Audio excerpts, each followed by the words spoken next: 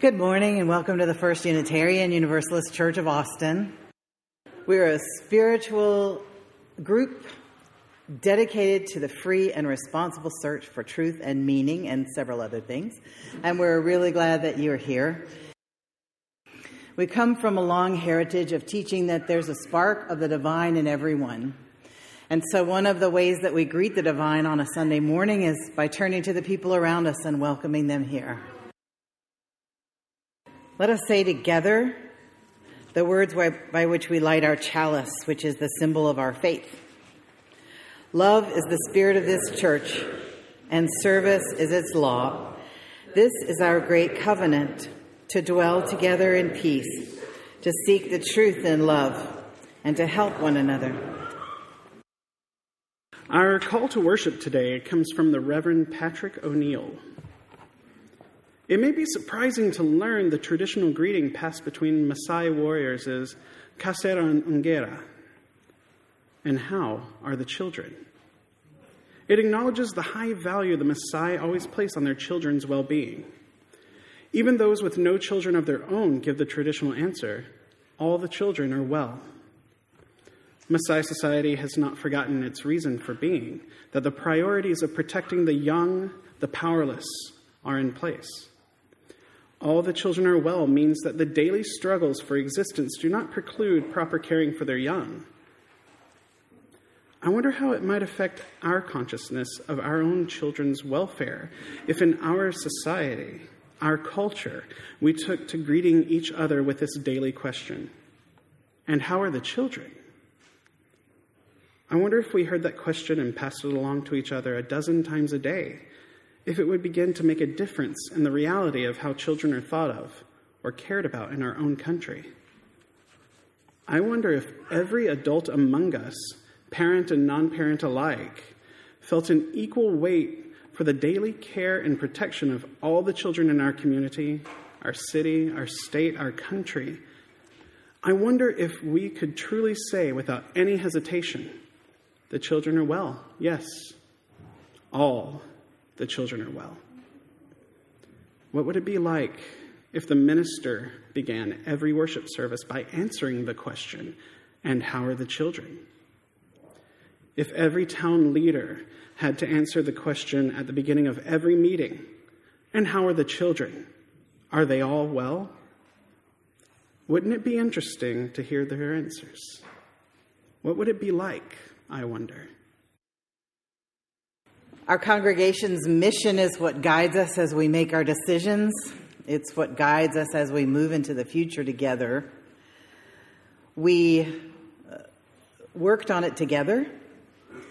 We changed it after 7 years, last year or the year before.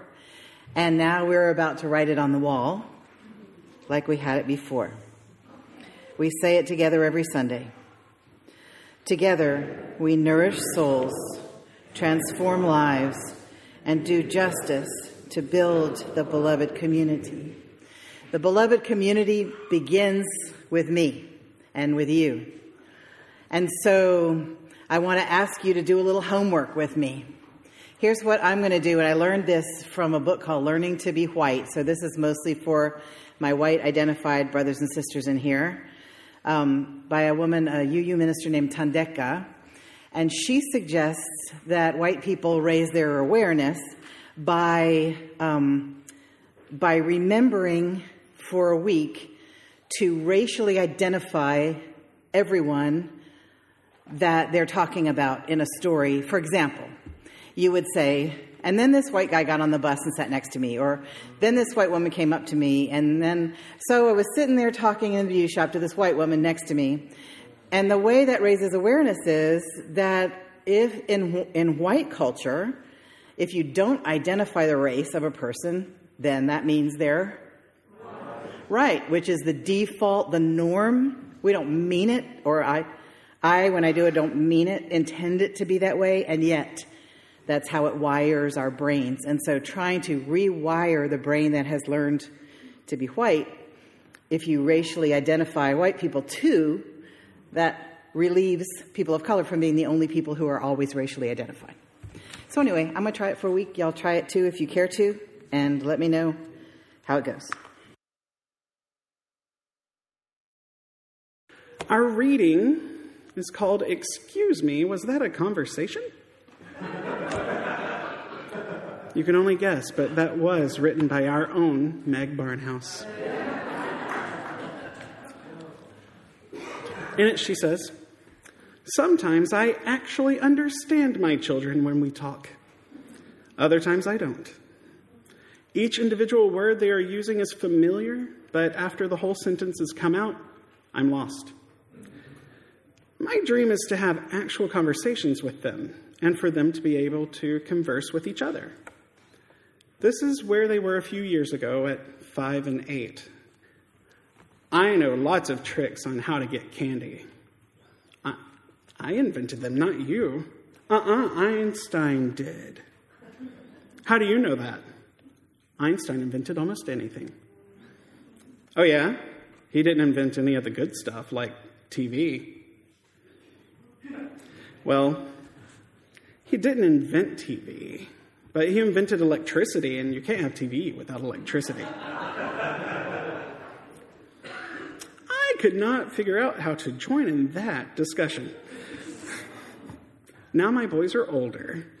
They play video games. The 10-year-old plays Pokemon cards. The 13-year-old plays Magic cards, and they say things to me like this. Mom, see, you combine the Splinter card with the Wagon of Mortality, and you can replicate any number of freezes you want to. You throw them at your opponent, and unless he has Reap the Whirlwind, you can deal him 14 damage for every artifact you have in play. I like it very much when they talk to me, even if right now it's talking at me. I remind myself that I'm grateful they like to do it. What I don't want is for them to turn into silent, hulking teenagers grunting at me as they pass me in the hall. That will make me angry and hurt my feelings. Then I will lecture, which does not do any good. My favorite times are when we have actual conversations, which are rare.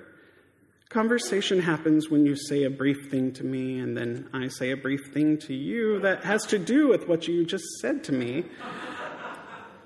I may ask a question to clarify for me what you said, or one that asks you to go into greater depth. I may connect with what you said to something else in my experience, but I try not to jump right into my experience. We can talk about yours first. The art of conversation is a difficult one. Many people lecture or indulge in long explanations of their ideas or blow-by-blow descriptions of their golf game last Saturday. I was raised to do the ladylike thing in conversation with a man. Mama called it drawing him out. I can only say that in a southern drawl. The lady asked the man question after question so he can do all the talking. Finally, I figured out this is not conversation. I don't want my sons, when they are grown, to be comfortable with that kind of behavior, either from themselves or from their conversational partners. My desire is eventually to have actual conversations with my children, not a lecture from me, an argument about who is right and who is wrong, me drawing them out, or a long-winded enthusing from them about whatever sport they are playing at the moment. We practice asking questions of one another. At the dinner table, I will sometimes say, yes, you may be excused, after you ask everyone at the table 2 questions. They're getting better at it. It still feels sometimes like I'm tormenting them, and that's okay. I'm their mom. Tormenting them is my job. Yeah, so the questions at first were like, how was your day? What were you wearing? Then they got better. And then one of them called me from college one day, and he's like, Mom, thank you so much for teaching me how to talk to girls. I just go, how was your day? What were you wearing?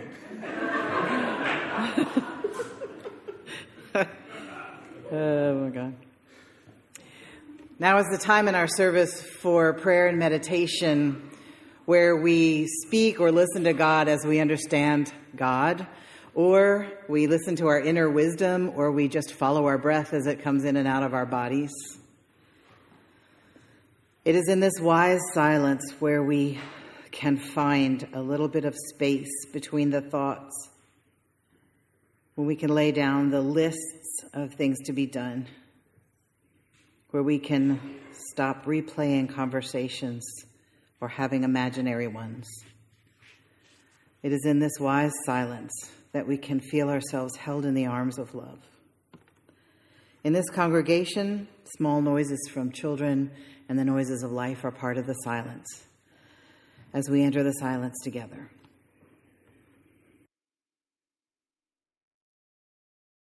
Ooh, child, things are gonna get easier. Ooh, child, things will get brighter. Ooh, child, things are gonna get easier. Ooh, child, things will get brighter. Someday we'll put it together and we'll get it all done. Someday when your head is much brighter. Someday we'll walk in the rays of a beautiful sun. Someday when the world is much brighter.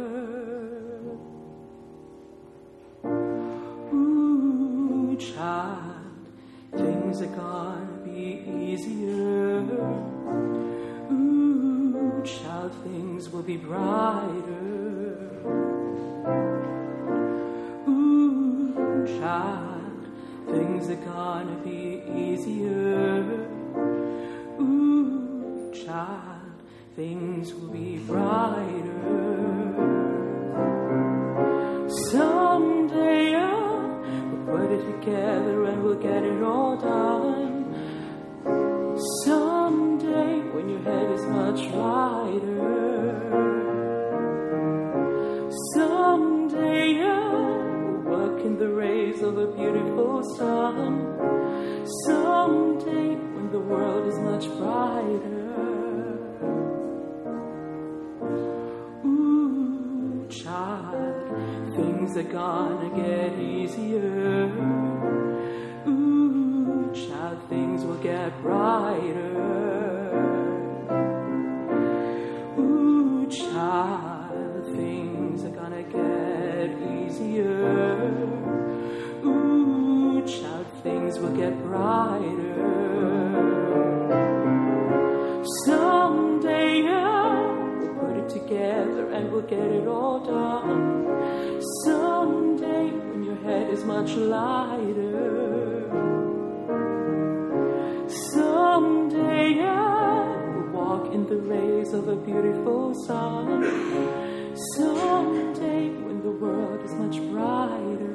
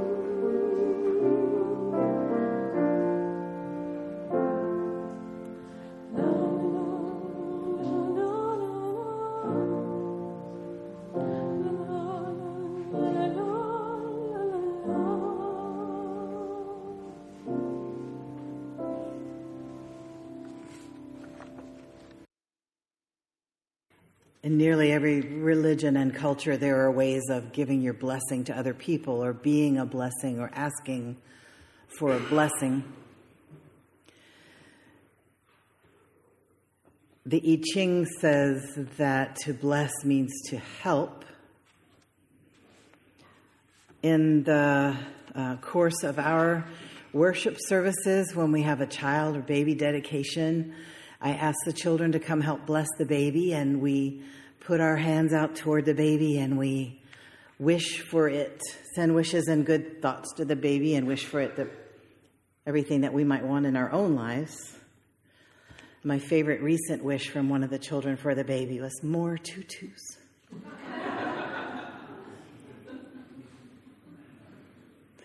In the Hebrew language, the word barech is blessing, and it has a rich meaning of drawing the divine down into a thing or saturating something or someone with the holy.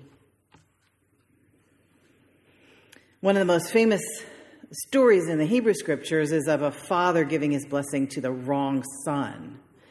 And he didn't have anything left to give to the other son. It was a powerful matter. Once you gave it, it was given, and that was it. But in our culture, there's not much of a ritual for giving your blessing to your children. You just kind of do it one day or in a daily way or once a week or randomly. I remember this week I was watching Stephen Colbert, and the comedian Mindy Kaling was on. And she said her mother was a doctor who, she said, I had to go to work with her when I was a child because she didn't trust Americans to babysit. And she just sat there and wrote, and her mother got her a typewriter, and she wrote a story one time when she was about 10 that made her mother smile. And she remembered that smile, and she followed that feeling of being blessed. You can bless children who are yours and children who are not yours. You can bless children of all kinds. You can bless grown-ups too. I remember when I was about 10, I wrote a story, and my dad read it, and he liked it. He said, you should be a writer. And I just thought, oh, I'm never showing him another story. It felt like too much pressure. So whole books are written, whole movies are made about a time when somebody felt their parents' blessing, sometime when they were hungry for a blessing from their mom or dad. A lot of people in my 20 years as a therapist came in my office having never felt a blessing from their dad, and some from their mom. But there's mostly a huge father hunger in this culture. I think part of the reason is that a lot of the fathers came back from World War II or came back from Vietnam and were traumatized and resolved not to ever talk about the war. And so the children grew up with these silent, traumatized men who couldn't really access their own feelings or were scared to, hesitant to in so many ways. And also the models of masculinity for them were, John Wayne-ish models, or John Wick now. And so you have to be able to tell your dog, stay. And they will stay. Tell your children, and they will hush.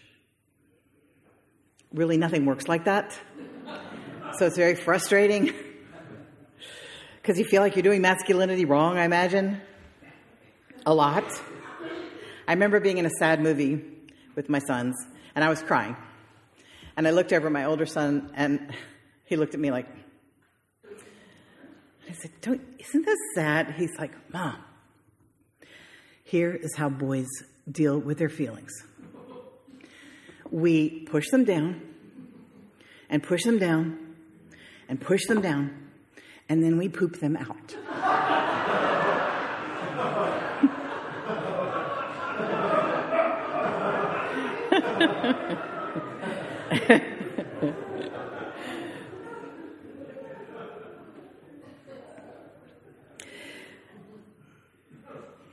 So, traumatized dads can make traumatized kids because PTSD has a ripple effect. Here are some things I learned in my 20-something years as a therapist. Number one, People show love in their own way, and it's easy to miss it if you're not looking for it in the way that they show it. The literature calls it love languages. So maybe your dad couldn't say I love you very easily. But the way he would show love was he would take your car and get it washed and fill it with gas. Or he would make sure your car was running right. Or he would make sure your garden got put in well. Or he would show you how to do something useful. Or he would take you to work with him. Or he would buy you a briefcase. Or he would do some kind of other thing other than just saying, I love you. Or I'm proud of you. Or maybe he said how proud he was of you to his friends, but never to you. And some parents just say, I love you all the time. But then maybe they don't do the thing that shows their love. Or maybe they do everything perfectly. Which is how I'm sure everybody in this room is. And sometimes you have a family culture where the parents can't tell you they're proud of you because in the Carolinas they say it would give you the big hit. So they're worried about giving their children the big hit, so they don't ever say, I'm proud of you, you're wonderful. Or sometimes the self-despising in a person who's a parent gets so pervasive and deep that it spills out onto the family. And they go, things like, we're never going to amount to anything. Nobody in our family ever amounts to much. Can't expect really anything in this world. Life's hard and then you die. And if there are substances involved, you get the personality of the parent and the personality of the substance added. And each substance has its own personality. I don't know if you've noticed that. But alcohol, for example, is very self-pitying and needy and accusing, which is not a term in combination. And children always think, their parents want them to be perfect because they always talk about your potential. And so,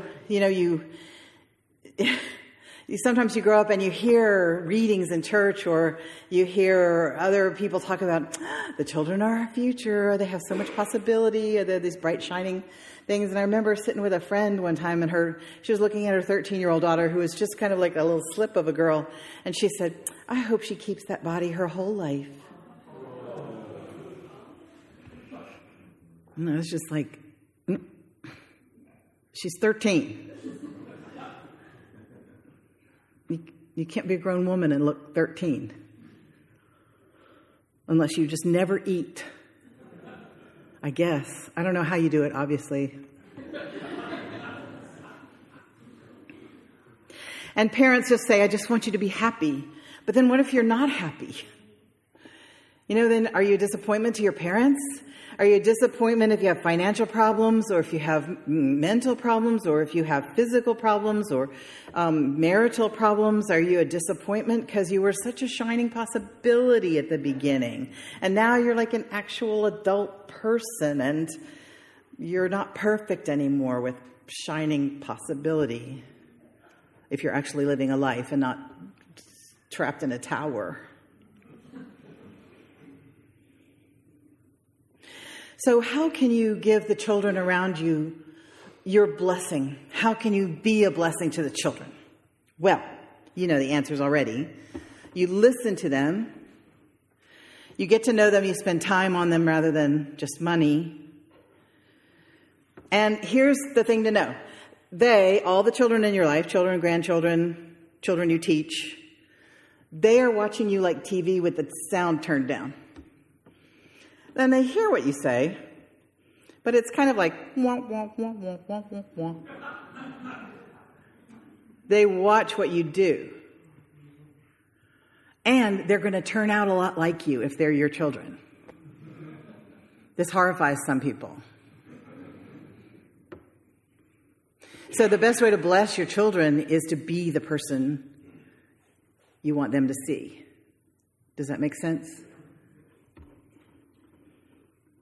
Ask yourself as you make decisions in your life, is this a decision I would want my children to make if they were in this situation? That's one of the reasons I got a divorce. Because I thought, if my children felt like this in their marriage, what would I want them to do? And I thought, leave.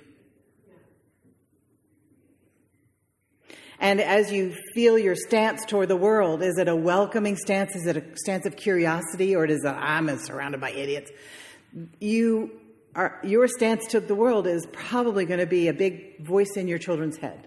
They may not turn out exactly like you. In fact, in all the ways you wish they would, they probably won't. But they'll probably marry somebody a lot like you. I don't know. The upshot is just try to live as the person you want them to see. And another way to bless children around you is to give them limits and enforce the limits. Because having no limits is the same as being abandoned. So you tell them how you would like them to behave. Your job is to make them pleasant, useful people in the world. That's all. And keep them alive. If you can, because sometimes you can't, sadly. But they need to be useful people, and they need to be pleasant companions. Make little rituals with them. Who has a family chalice? Does anybody have a family chalice? Yeah, so get a chalice. You can order one online, or you can make one out of 2 little plant pots, the terracotta pots. You put one down this way and one up this way, you got a chalice. Glue. And light the family chalice at dinner. And just say thank you. And if you live by yourself, you're a family, get a family chalice for yourself. Tell them something that's just for your family. Like, you go, you know what? In this family, Tuesdays are good luck days. And then they'll have a secret knowledge that Tuesdays are good luck days. Or make a secret family handshake. Your kids will probably help you figure that one out. I never did this, but all the writers say reserve some time to tell joys and sorrows at the end of the day. Like, what did you do that you're happy with? What did you see that was beautiful? What are you sorry about? What would you like to do tomorrow? Do you wish you had done differently? I wish I had done that differently, but it never occurred to me. Every Monday, Bear sends out from the Religious Education Department an email to all of us called First UU Weekly Faith Connections. And in it are readings around the theme of the month, this month's beauty. Readings around the theme of the month, prayers, meditations, stories, poems, activities, questions. You might find almost anything in there. And just look through it and see if there's something that you might want to do with your children or the children in your life. And then if the families are looking at it Monday, Tuesday, Wednesday, Thursday, Friday, Saturday, then on Sundays when they gather with their teachers and with the UU volunteers, they will have the same question or a similar thing in the same theme. And they'll go, we were talking about this in my family this week. It's magic. Notice what they're good at and catch them doing well. I learned that from a dog training book. It was called How to Be Your Dog's Best Friend. It was about training German Shepherds, but I had 2 boys and I thought, well...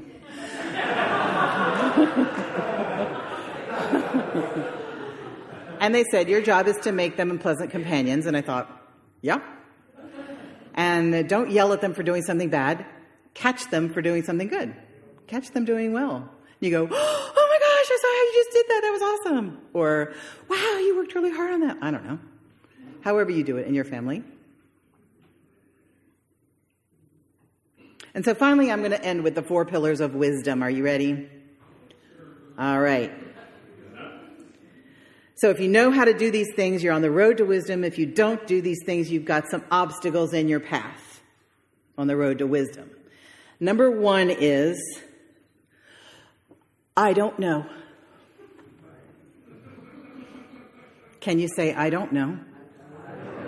Yeah. Number 2 is, I was wrong. So let's practice and we'll find out we don't die. I'm going to think of something I did wrong. You think of something you did wrong. All right, all together now. I was wrong.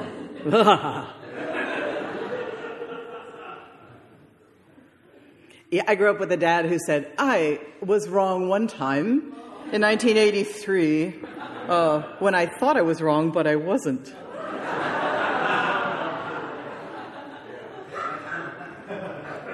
On my grandfather's tombstone, they joked that they would put often in error, never in doubt.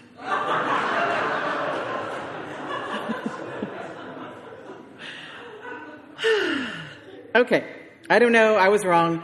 Number 3, I need help. For many of us who are helpers, that is very difficult. But I want to tell you, practice it now.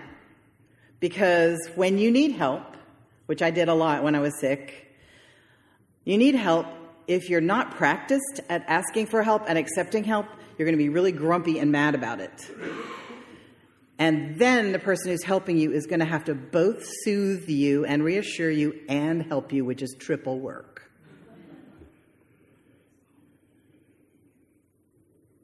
Number 4 is, I'm sorry. I don't know. I was wrong. I need help. I'm sorry. Those are the 4 pillars of wisdom.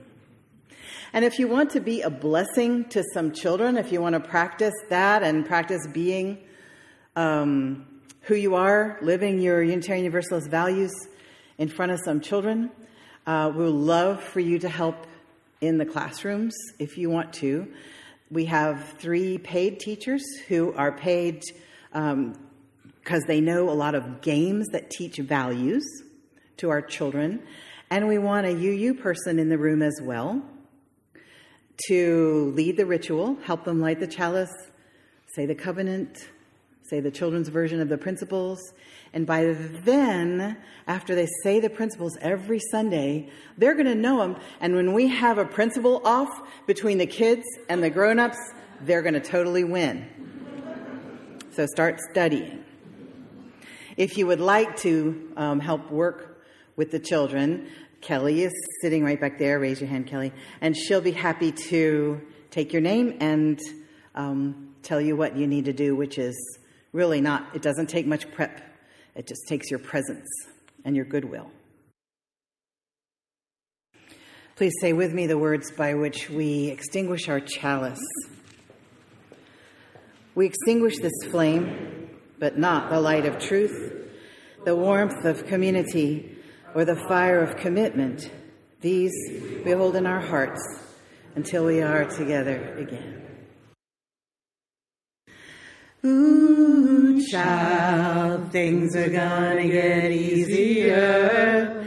Ooh, child, things are getting brighter. One more time. Ooh, child, things are gonna get easier. Ooh, child, things are getting brighter. Thank you. Thank you. Go in peace. This is a production of the First Unitarian Universalist Church of Austin. For more information, go to our website at austinuu.org.